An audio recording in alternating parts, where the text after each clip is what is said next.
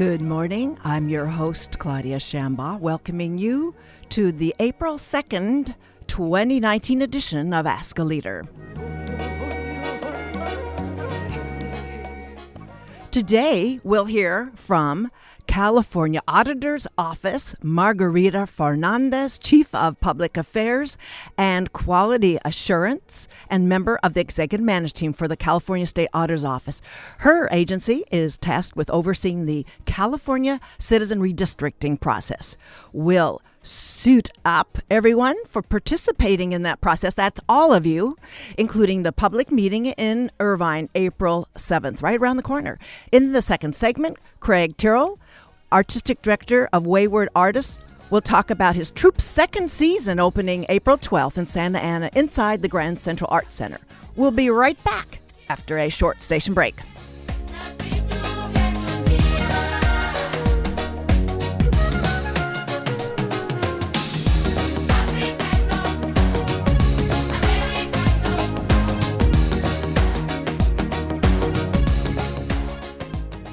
Welcome back to Ask a Leader. My first guest is Margarita Fernandez. Margarita is the Chief of Public Affairs and Quality Assurance and is a member of the Executive Management Team for the California State Auditor's Office. Among her many roles, she is responsible for the outreach of the application and selection process for the 2020 Citizens Redistricting Commission. In my mind, and with all election geeks, these commissioners are rock stars. Margarita Fernandez oversees the internal quality control program of the office and for developing audit policies and procedures. Moreover, Margarita is the liaison to national professional organizations, including the National State Auditors Association, the National Association of State Auditors, Comptrollers and Treasurers, and the Intergovernmental Audit Forums. She completed her bachelor's in accounting from California State University, Sacramento, and is a certified public accountant and a certified government financial manager. She comes to us today from Sacramento. Welcome to Ask a Leader, Margarita Fernandez. Thank you. Thank you so much for having me on here. Well, I really do mean that without any tongue-in-cheek about this rock star status of these commissioners. They're getting such good work done, keeping the process really clean, and that's why I take such pleasure in covering how this is going to work out with as many people on board to be applying for this. So let's begin, though, with the little civics lesson, just about very briefly making the distinction, it's an important one, between reapportionment and redistricting. Right. Well, every 10 years after the census is taken, you know, the whole country goes through a process of ensuring people have equal voice, equal vote. So the reapportionment process actually is what the United States congressional apportionment, where they go by and look at the seats that are in the U.S. House of Representatives, and they distribute the number of seats amongst the 50 states based on the population, the census information. Now, redistricting is something that every state across the nation will also be doing, and that is actually, once we know the number of seats for congressional districts, and once we know where the population is in California, then we have to go through a process of redrawing the district lines for the state Senate, state Assembly, the congressional seats as well, and then also the State Board of Equalization lines, so that we can have fairly equal districts so that people have an equal voice. And I just checked around that the Brennan Center for Justice is estimating California's 53 congressional seats could hold at 53, or there may be a lost one. But I'm not holding Margarita Fernandez to a projection of that, but that's just something that just for Californians to think about where we stand with that. So with the passages of Props 11 and 20, back in the day, the formulation of our redistricting commission was quite a feat. What models assisted the auditor's office? You know, the Proposition 11 in 2008 was an initiative that was approved by voters, And what it essentially did was it took away the responsibility of redrawing district lines from the legislature and put it in the hands of a 14-member independent Citizens Redistricting Commission. And the way the voters approved the initiative, or the way the initiative was crafted, is that it would have the California State Auditor's Office be responsible for the application and selection process of that commission. So the independent redistricting process that was specified in this initiative was different from what had been happening in other states, and it actually is still different in aspects as it is from other states. In other states, they may not have the legislature drawing the lines, and they may have a commission or a committee or maybe the judges drawing lines, but each state is different. And so when we learned about this, because we didn't really know that we were in the process until we saw the initiative. Oh, wow. We did have to go through a whole series of crafting regulations around the initiative, and really it was the first time that it was being done. So we were happy and pleased with our results. We, like I said, are responsible for the application and selection process. And then once the commission is fully formed, then the commission really is its own entity. So we're not responsible after they are fully formed and fully functioning. So the commissioners continue to take on their responsibilities of actually going through and drawing the lines once we do this. But we will be responsible for this every 10 years. And so now we're currently embarking on the outreach for the application process for the 2020 Citizens Redistricting Commission. So you really had to come with some pretty whole cloth with setting all of this up. And you were saying only after the initiative process was underway, not necessarily qualified on that, you were there, you realized you were charged with this amazing responsibility, everybody watching to see what was going to happen next. Right, exactly. And one of the things that is different now than it was back then is, well, actually, this is probably similar. I mean, many people don't know who the California State Auditor is. No. And so, I don't know why they wouldn't know, right? Well, it's the shiny object thing. It's just not as shiny as some of those other objects. Yeah. But it is. Right. We're an independent external auditor for the state of California. And so we actually conduct work and audits of programs and financial operations as well of many of the executive branch for the state of California. We report results to the public. All our work is confidential until we issue reports. So we do report to an audit committee, a joint legislative audit committee, regarding audits that they approve. But we also, we have a few other responsibilities, but we are an independent entity. And so I believe that what happened is when they were crafting the initiative, that they probably had us or designated our office to be the ones to implement this application and selection process for the independent 14-member commission because we were a trusted voice.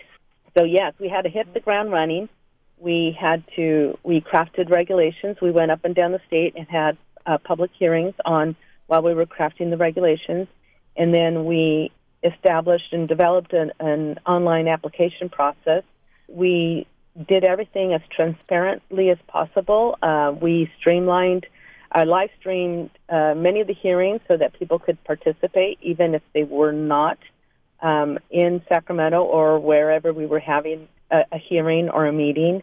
We put all the applications were online. The public had the opportunity to submit comments on all the individuals that were applying. We had public hearings and live streamed the vetting process where we went through a whole, maybe 5,000 applications to come up to the 60 of the most qualified, and then went through the process there. So we made everything as transparent as possible, posted everything on our website, and we believe that was a good thing. That's what we want government to be, right? Right. To be as transparent as possible.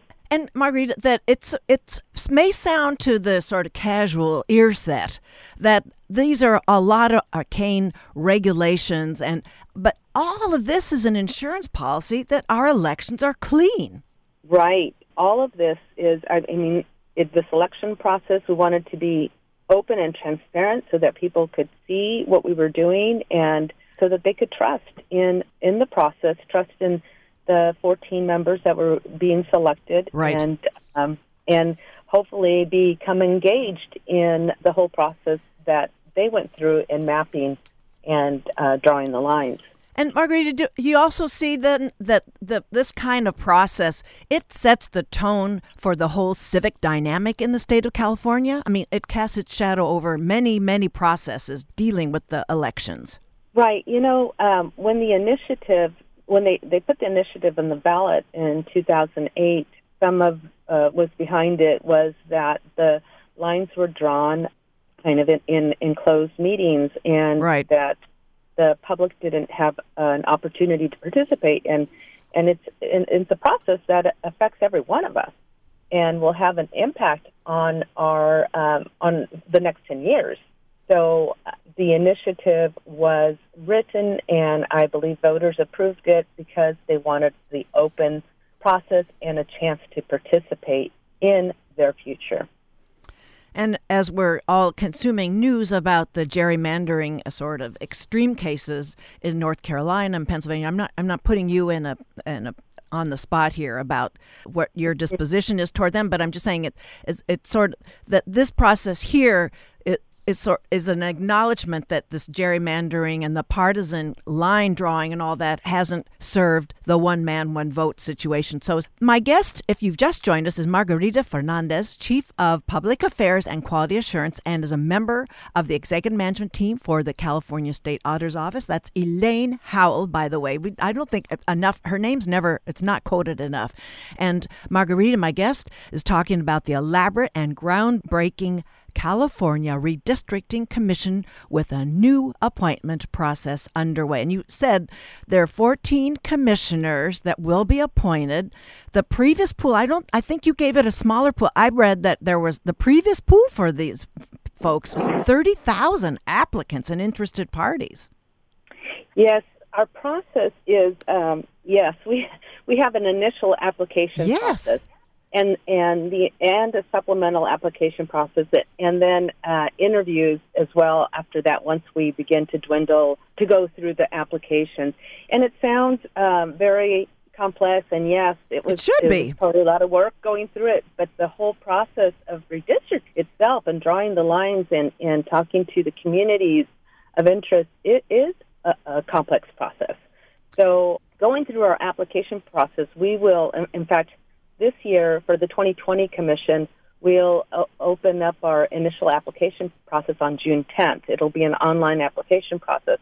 And the initial application is not too difficult. It's fairly easy to go through. We ask a series of questions because there are some things that you can't be eligible to serve if you've done certain things. For example, if you worked for the legislature, if you were a lobbyist, if a close family member works for the legislature or is a lobbyist. There's a few other things like that, or if you donated over a certain dollar amount to some campaigns.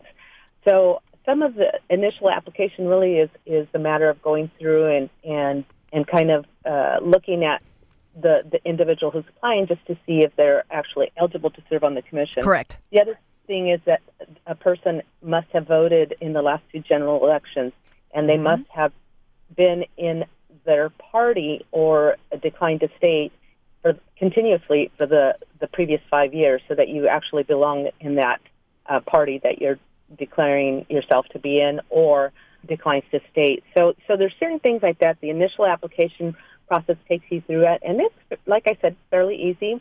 Last time I know I was speaking at an event, and while I was speaking, somebody had just applied. Oh, fine. Yeah, so that is good. So that process will run from June 10th through August 9th. And then after that, those individuals who applied, which are last time we had about 30,000 that applied in that initial application process, then those individuals are invited to continue into the process. So the next step of the process is a supplemental application. And there will be a supplemental application process for a month. So it'll run from August 12th through September 11th. And there we will ask more questions, and they're a little bit more involved, but it's because we're getting at the criteria that that panel that looks at the applications will be looking for. And that criteria was set in the proposition itself. So last time when we started this process, when we went through the process, we had about 30,000 that applied in the initial application. Then about close to 5,000 continued in the process, and they completed their supplemental application. They also had letters of recommendation, and then that's the applications that went into a panel to start looking through the applications. So is it true then that with the role there, the first 8 commissioners that are selected in turn then, they're involved in selecting the last 6 commissioners? They are. After the supplemental application period is over, we have an applicant review panel that actually reviews the applicants for the qualifications, and they identify 120 of the most qualified applicants. Now, the commission itself is made up by statute of 5 Democrats, 5 Republicans, and 4 that do not belong to either of those 2 parties, or belong to another party, or are declined to state. And that's in the statute itself. So what happens is after the application period, the supplemental application period, this applicant review panel begins to review the applicant qualifications, and over the next 6 months is identifying 120 of the most qualified applicants. And they will have public hearings, and they will discuss what their decisions are when they begin to dwindle down to 120 of the most qualified applicants. They'll have 40 in each of those subpools that I talked about before, 40 Democrats, 40 Republicans, and 40 that belong to another party or are declined to state. And then after that, they will conduct interviews, and those will all be public as well. We will be live streaming everything. And then, ultimately, their responsibility is to identify 60 of the most qualified applicants, which would be 20 in each of those subpools. Margarita, before you package more of that, I just want to know that the declined to state, those 4 slots that are open for them, it will be demonstrated that they were declined to state in the last 2 general elections they participated. It couldn't be somebody could decide a sleight of hand to change their Republican or Democratic registration to decline to state just in time to be a declined to state applicant for the Redistricting Commission. That is correct. They have to have voted in the last 2 general elections, and you have to have been affiliated with your party or declined to state or whatever your voter registration status is for the previous 5 years. So now you've seen a few forms out there. What makes a good commissioner? Well, the criteria that was in the initiative and the statute itself, and what the panel will be looking for, is the ability to be impartial, that they have analytical skills, and that they have an appreciation for California's diversity. So those are the criteria that the applicant review panel will be looking at in the applications. And in fact, the supplemental application has questions regarding those areas, particularly because that is what they're looking for. And I guess on that application, are there references, people that attest to the kinds of function of the background of those applicants? Yes, it's actually to have a complete application. The applicant also has to have 3 letters of recommendation. So that's all included in one package. But in addition to that, we'll be providing the information online. All the applications will be online. The public is encouraged to go online and look at who's applying and submit public comments if they know of the individual that has applied. So absolutely, we encourage that. So there's many roles involved. There's the commissioners that are the applicants for this role. There's the community organizer, and there's persons representing communities of interest. Those are essential functions in this entire process. Could tell us what the community organizer is about and the persons representing communities of interest. So, well, I believe that once the commission is selected and they are starting to draw maps, I believe they have hearings. They meet with different people to discuss the lines. But right now, during this application and selection process, which is what we're responsible for, the people we are going to speak at a variety of events to encourage people to apply. We're also working with a number of different organizations and just community members so that they will encourage people to apply to the commission. We're going to talk to them about what the process is, what we're looking for, what the timelines are, what the commissioners will be responsible for, because the communities and the different organizations, they really know, everybody has a network, right? You and I, right. We all have a network. Right. And they are really instrumental in this whole process about getting the word out about this opportunity every decade. It's once every decade, correct? So they are really instrumental in helping us get the word out and helping reach people that they know that are eligible to serve and that will do a good job. So we are partnering with different organizations. We are reaching out to various communities so that they can help us spread the word. And that's what we're doing here, folks. So when do you see the actual commission being seated? Will be after the 2020 general election, correct? Well, the actual commission has to be, we will be randomly selecting the first 8 commissioners. We have to by August 15th. We're hoping by July, but August 15th, 2020, so that they can begin their work. So that we randomly select the first 8 commissioners, and then those 8 commissioners select the remaining 6 using the information we provide them with the applications that were still in the running when we randomly selected the first 8.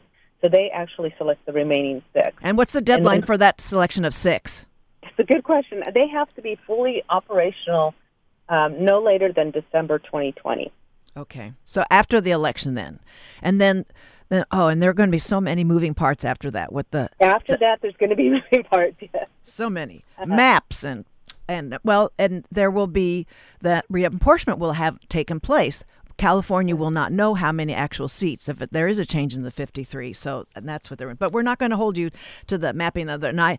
I'd have lots of questions about whether, I do want to ask the one that put you a little bit on the spot, but not totally. It's that, have you been asked by other states for technical assistance in how to pull off something this great? Have we been, we have other states when... we belong to national organizations like you talked about. And so other states, when they have been tasked to do something when they're considering, they have asked us about the application and selection process, how we went about it. And, they're also looking at how much it would cost. Something like this would cost as well. So we have been asked by a few other states over the years, so since we did this 10 years ago, as different states discuss their redistricting process. We have been asked by a few states, but we haven't been, they haven't formally come in and asked us for certain information, but they have reached out to us. It kind of makes me, thinking about this whole process, it makes me wish that the Supreme Court has a very acute peripheral vision, and they can see while they're getting a case about gerrymandering, they can see how it's being done elsewhere, so that the standard of transparency and the neutrality of a process could be a factor in assessing how a very skewed process is undermining, the democratic process. So I would bring that up with our Rick Hassan here at the law school, but maybe I'll say that for that. But I did have to bring that up. So let's go on. We've got, and it's the League of Women Voters are going to be putting on the Sunday, April 7th, from 12:30 to 2:30 at our beloved Duck Club. And then there will be another forum in Fullerton at their police department on April 28th. So what do you suggest people do to follow the process, get on board, and start dusting off their resumes and be a part of this amazing process? Yeah, thank you for that. Yes, we have started a website. It's called shapecaliforniasfuture.auditor.ca.gov. I know it's really long, but it's shapecaliforniasfuture.auditor.ca.gov. This is where we will be posting all our information on the application and selection process. This is where once the application period starts, this is where you will be applying. This is where the public can go to get information on who's applying. We're going to have information so that people can look to see what the demographic information is about the number of people that are applying and if their community has been represented or not. And they can look to see if they can reach out to other people as well. So that, shapecaliforniasfuture.auditor.ca.gov.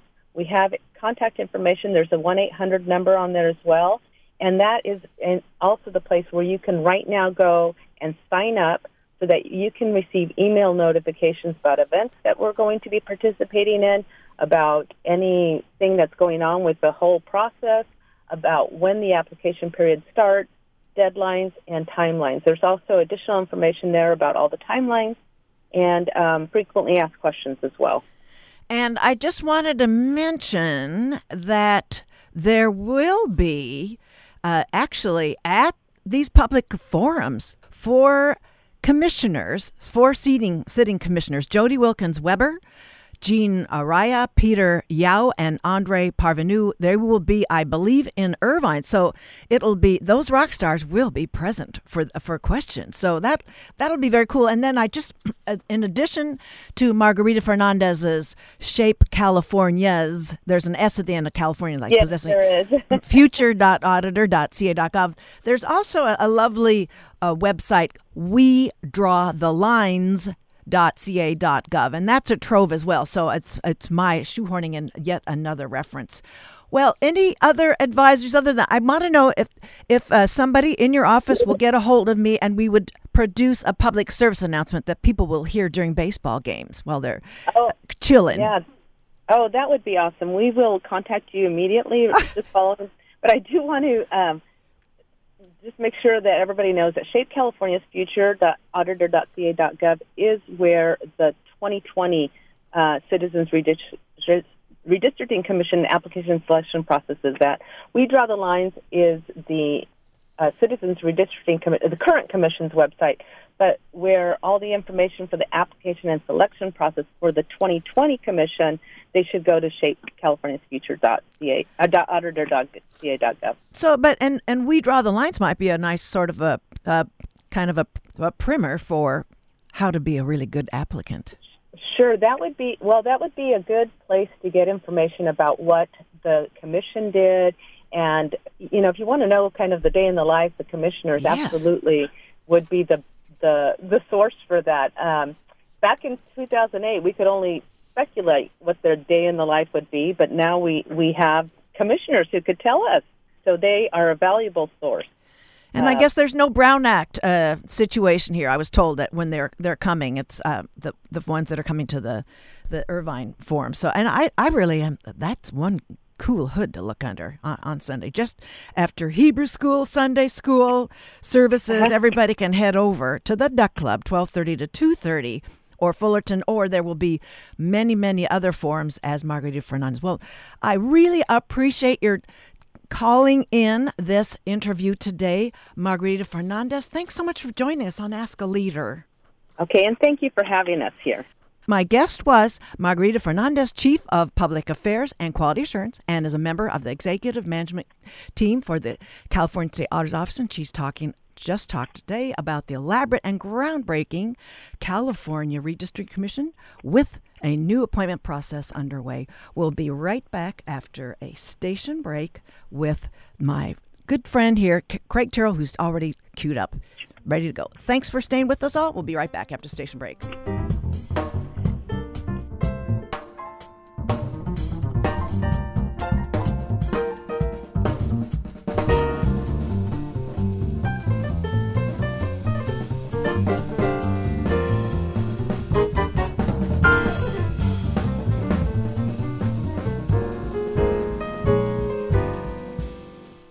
That's John Beasley, his Letter to Herbie CD, and that track is 4 a.m. Thanks for staying with us, everybody. Welcome back to Ask a Leader. My next guest is Craig Terrell, and he is the artistic director of the Wayward Artist Productions, inaugurated last year in Santa Ana. Craig began a professional acting, directing, and teaching career after having completed his Master's of Fine Arts. He earned his Bachelor's of Arts in Philosophy at Richard Stockton College of New Jersey and his M.A. in Theology at Villanova University. He teaches beginning actors at Cal State University Fullerton, as well as Shakespeare for the actor and script analysis. As an actor, his most memorable role was as Evan in Teresa Rebeck's adaptation of A Dollhouse, for which he was nominated by the American College Theater Festival for Regional Festival. As a co-director, he received the Kennedy Center American College Theater Festival's National Award for Outstanding Direction of the musical Godspell. Cal State University's University Creative Activity and Research Award, a Perth Fringe Festival Critics' Choice Award for his direction of Eleanor's story Anne, American Girl Living in Nazi Germany, and Cal State University Fullerton's Outstanding Nomination 2016. He wrapped the Wayward Artist Banner season last fall, and now joins me once again in studio to talk about Season 2.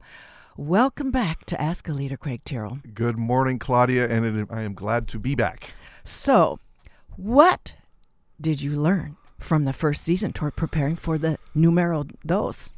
So many things. I think primarily that it takes a village, and running a theater company and starting a theater company requires the right people in the right places, and sort of finding all our spots in the right places, knowing who was doing marketing and who's heading up social media, and sort of finding our places within the company in our first year was where most of our growth happened, I think. Were you letting people specialize, or were they were carrying multiple roles? Well, the multiple acting roles, and yeah, outreaching and all that. We're an ensemble of all different scopes of expertise. So we've got our lighting designer and our directors and our actors, but theater company is also about marketing and audience development and educational outreach and business relationships, and so we all share in those responsibilities, and finding our strengths in those in the first year has been part of our development. Well, I jumped on setting up this interview, so we saved somebody a little time. Yay! So we'll get back. So, what are the themes you're striking this season? It seems there's a family thing, but yes, a very pronounced family. Yeah, we are looking at family. We recognize that we are a family of artists, and in our play selection for season 2, we found the theme of family, and we're just interested. Families are all different shapes and sizes and types, and wholesome and dysfunctional and single parent, and sometimes family is community, and so we're exploring all the different aspects of family in this season, our second season. And I just want to say, as a patron, and not self-effacing, but unassuming kind of patron, is that theater is work for us. It's really wrenching. It's and interesting at the same time, and I find as hard work as it is to be a patron, it's worth every increment of energy we put into being that patron.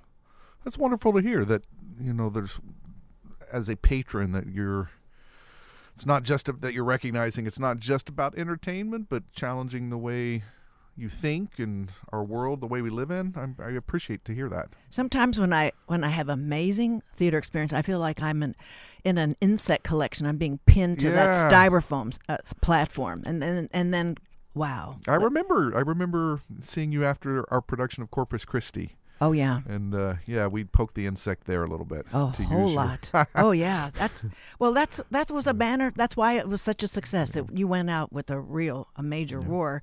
Well, tell us about this season's talent. You were talking about there's different roles here that you're refining: the acting, the writing, setting, producing, directing, and all the people that you've recruited. Talk about those folks. Are they mainly from Cal State Fullerton? No, we've got a lot of exciting new artists that are part of our family, and then that outside our family as well.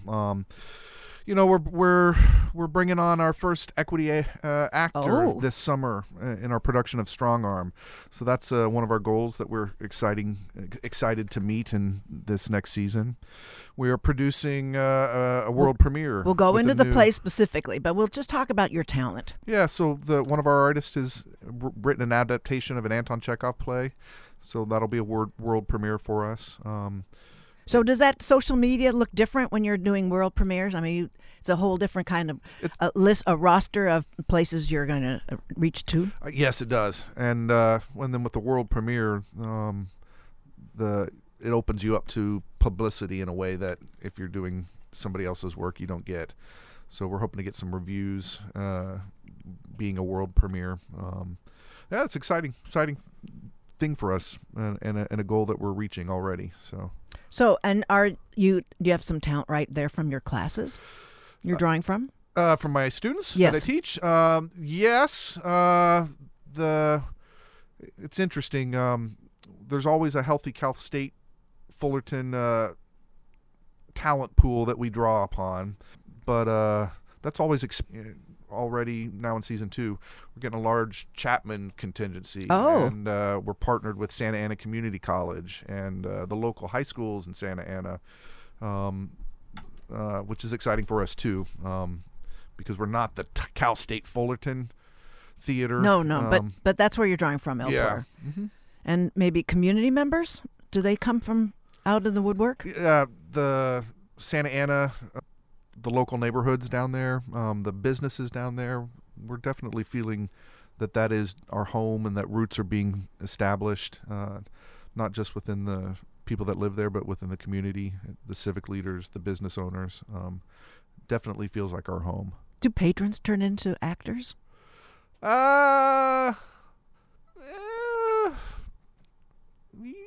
Yes and no. There's lots of people have the acting bug within them, and any show can flame that little fire within. Mm-hmm. So multiple occasions I've left a show where somebody wants to get engaged or involved or be part of. Where they're at in terms of their training is a different story, but right, of course. For those of you who've just tuned in, you're listening to Ask a Leader on KUCI 88.9 FM in Irvine, streaming all over the web. You know all of this stuff, guys. KUCI.org and all social media platforms. My guest is Craig Tyrrell, Cal State Fullerton Theater Professor and Artistic Director of the Wayward Artists Productions, which are based in Santa Ana at the Grand Central Art Center inside that structure. And we're going to open up with Next to Normal is the first of the plays that you will be presenting starting April 12th. It'll run to April 28th. Talk about Next to Normal. I'm super excited. This is the only show that I'm going to direct in this season. I'm excited to take a little break from directing. I've been going nonstop for some time. Oof. But I fell in love with Next to Normal in graduate school. My friend, colleague, business partner, managing director Kristen Campbell. It began as a collaboration when we were still in graduate school, and it's a Pulitzer Prize, Tony Award-winning show about mental illness and a mother who is suffering from mental illness and the family disease that mental illness is.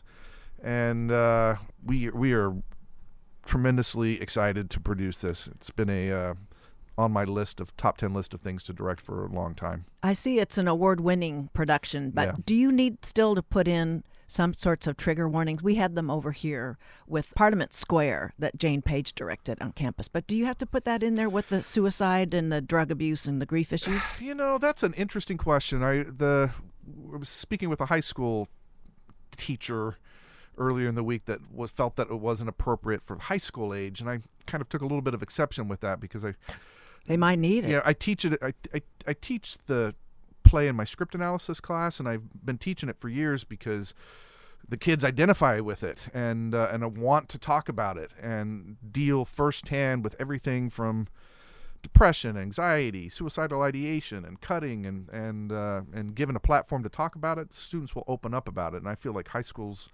is not any different than the college demographic, and I feel that it is appropriate. There's a couple language issues, but it's by no means, not something they're not seeing. It's the daughter is in high school, and I think the most disturbing thing, I guess, is the boyfriend that smokes pot. But I believe it. Part of the reason I think it won the Pulitzer Prize is because we were dealing with mental illness, talking about it frankly and openly in a society that wants to keep it in the shadows. And I just think that's an important conversation for all age levels. All right. The next play you'll be presenting is Strong Arm. Strong Arm. July 12 through July, they're all ending in 28 for the first part. That's a world premiere, as you were saying. You're talking about Win Moreno's. Yes. He's one of our resident artists, graduate MFA in acting, and it is an adaptation of Anton Chekhov's The Seagull, set in the world of professional baseball. And it's really about mother-son relationship and what we, parents trying to live vicariously through their children, and a parent's hopes for one's child's life and the children's hopes for their own life, and sort of that conflict that can arise sometimes when what we want and what our parents want aren't quite the same thing. And when I was looking at this summer, I was thinking of, let's hope that Win Moreno's already penned this whole thing. It's done. And we have the college admission scandal with the snow plowing parent being like the central figure. The snow plowing could be a part of that play, but he's done. And it could be, he could tweak it a little bit I later. see the parallel. I really do. I mean, those factors are all going on. Well, so that we want to make sure we get to talk about. Did you want to say anything more about Strong Arm? I mean, just again, as I said earlier, that will be the first equity contract that we're executing, which is exciting for us. It's directed by a professional director named Mark Stevens, which we are excited to have as well. There's a small chance I might even be acting in it, but my MFA is in acting, but I don't act much. I direct far more, but once a leap year, sometimes I'll come out of the woodwork, but there's a small chance. Acting muscle memory maybe kicking in. Yeah, a little bit. A little tiny bit. It'll be nice to be on the other side of the table for once, I do enjoy acting, but small chance. Does that make it open up a trough around you with your fellow actors when you show up there as the artistic director? Showing up on stage, there's a few liabilities there, no? That's a good. I don't know. Hazards, not liabilities. Yes, they got to watch out for that. And then there's next of kin, a dance collaborative. You had a dance collaborative last year. Yes, and this one will be September 20th through the 29th. Tell us about what that is, as opposed to the theater pieces you've been doing. Yeah, dance is part of our company. It has been from the very beginning. Had wonderful success last year with our dance collaborative. We had worked with a composer, to compose brand new music for this dance collaborative. Our director of dance, Natalie Baldwin, she's going to be through modern dance, exploring all the different types of family, and from the dysfunction to mothers and single families, and excited about that one. It's beautiful. It's our venue is a small 73-seat thrust space, and experiencing dance in a small venue like that, it's powerful. It's powerful. It's super powerful. Hence my insect pinned to the styrofoam thing. It's yes. And I mean, I just got to say, you didn't ask me to say this. I'm saying this on my own. I marvel at how community theater can be so unassuming, and you walk in and it just is devastating, how intense that theater experience is there. So I'm just trying to do everything I can, Craig, to put you on the map. And it is much appreciated. So that's next of kin, the dance. Is there? Where are the dancers coming from? She auditions them, and the local universities, graduates, will post auditions, and she will recruit her own dancers and audition them as well. All like past high school, not like St. Joseph's drawing from younger ones. Well, this one, because it's family, there will be younger dancers. At our holiday gala where we sort of showcase the season, she had choreographed a beautiful, beautiful mother-daughter piece, and the young dancer, she was probably 9, but danced with the soul and maturity of sort of college dancer. It was just so beautiful to see such talent between a mother and daughter. But so I do she getting called young. back? I if not already cast, would be my guess. Okay. But good. So this, because it's family, I think we might expect dancers of all ages. Okay. And then the final theater piece will be God of Carnage from November 8th through the 17th, ever since it went out on Broadway, and I believe it was at the Music Center in LA. I've missed this. I've been so looking forward to. I mean, this is the end of the season. I can't wait. It's by Yasmina Reza, a Persian American, and that's a big deal. That what she brings into that. So, how come you chose this one, Craig? Well, because I wanted a little comedy. It is a dark comedy, but a comedy nonetheless. So we wanted some comedy in the season. It'll be directed by our associate artistic director, Sarah Ripper. It's about two parents whose kids have misbehaved, and they have to get together to talk about it, and end up being no more well behaved than the children themselves. So it's about adults being like children in some ways, but definitely a dark comedy and outrageous on many levels. So with 73 patrons in there, everybody, the dark comedy, people might be laughing at different times. Yes. That's a little intricate dance itself. Well, all the predictions there will be at the same place at the Grand Central Arts Center in the downtown historic arts district of Santa Ana. 125 North Broadway. That's it. Let's put that on your map of all kinds. So as a God of Carnage, it's just like within now. No flights, no 405 trips. It's right there, downtown Santa Ana. So then you've sold out.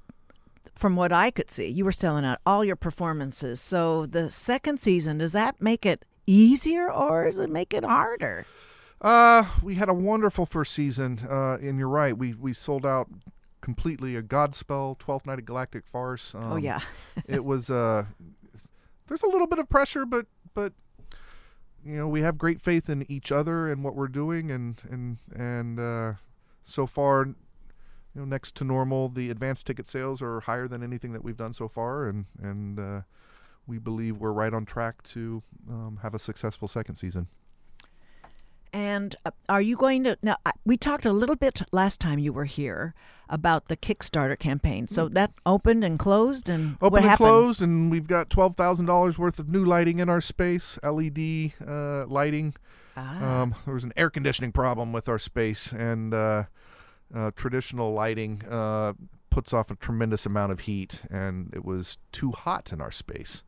So we needed to change to an all LED grid to cool the place down. So that was a important first equipment purchase in our first year. Well, but Corpus Christi had to have T-shirts off. Yes. Had to have that. Yes. Okay. So, and do you have something in the way of the improv theater, sort of like was it a monthly kind of a setup there? We support a improv troupe named Best Coast Improv. It is led by one of our own resident artists, but we are proud to host them. They perform every first Saturday of the month as part of the Santa Ana Arts Walk that takes place every first Saturday. Okay. Well, what are the best ways to follow what's going on at the Wayward Artist? Follow us on Facebook at the Wayward Artist OC. You can sign up for our newsletter. We send out a monthly newsletter. You can join the newsletter through our website, which is thewaywardartist.org. That is to find all about us. Our season, buy tickets, is through our website, thewaywardartist.org. And then we do, have a following on Twitter and Instagram as well. And for always the first Saturday of the month, when all the galleries are open, there is the Grand Central is open, and people can pick up your printed materials. Yes, printed materials. Like, I can't make it audible here, so it'll be a really remarkable season. Craig, thanks for taking the time to be on. It is a pleasure, Claudia. Today. You are one of our favorites. Oh well, please. Thank you for being on. That was Craig Tyrrell. He's artistic director of the Wayward Artist. And the productions, they're based there in the Santa Ana, as I said, the Grand Central Art Center. Next to Norval will be the first performance of this year's season, 125 North Broadway inside the Grand Central Art Center. That was my wrap. Next week, I'm going to have on Kimberly Dong, UCI engineering PhD candidate and Climatepedia co-founder. She has a way with bringing science to happy hours. We'll talk a little bit about that among her other flares. Then, Daryl Akon of the Long Beach Opera with this season's justice themes. They're already on an amazing start with performances and community forums. Talk with you next week, unless you tune into Weekly Signals this Friday. I'll be there with Nathan Callahan this Friday at 8 a.m. Thank you for listening, everyone. Talk to you next week.